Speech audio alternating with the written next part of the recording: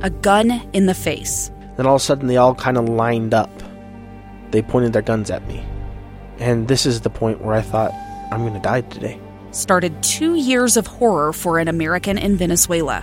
They said, you need to give us your phone and get ready because you're coming with us. I'm Becky Bruce, and I spent a year researching and piecing together Josh and Tammy Holt's story about their ordeal in a notorious prison. That's when everything started to turn bad. We had another pound on the door. Boom, boom, boom. And there was the police once again. You can binge all of the episodes of Hope in Darkness on KSLpodcasts.com or wherever you get your podcasts.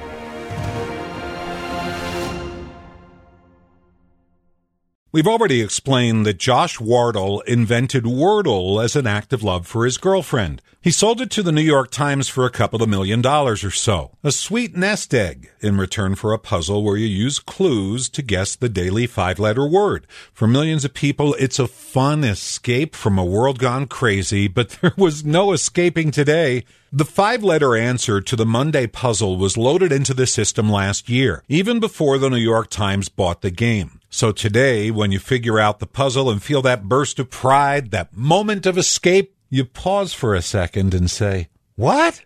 See, today's answer is a 5-letter word that's straight out of Roe v. Wade. It just so happens by coincidence.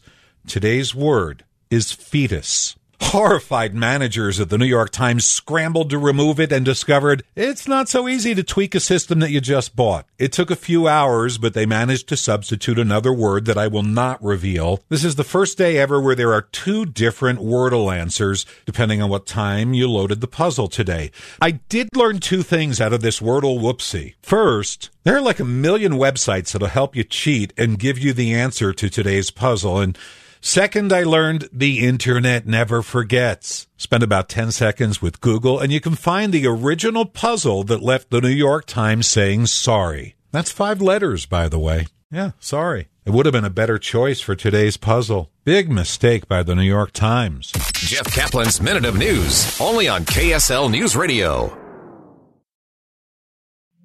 2 years ago, Americans watched in horror as a crisis unfolded at the Kabul airport. She was tear-gassed and beaten. Images of thousands desperate to escape Taliban oppression filled our news feeds.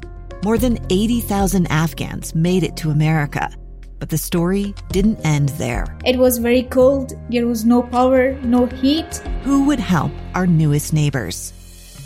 I'm Andrea Smartin. In Stranger Becomes Neighbor, you'll hear the stories of some remarkable refugees who left their homes and their dreams behind, only to start over from zero. Their only possession was 3 blankets. And you'll meet Americans who stepped up to help them. You want me to come when you deliver your baby.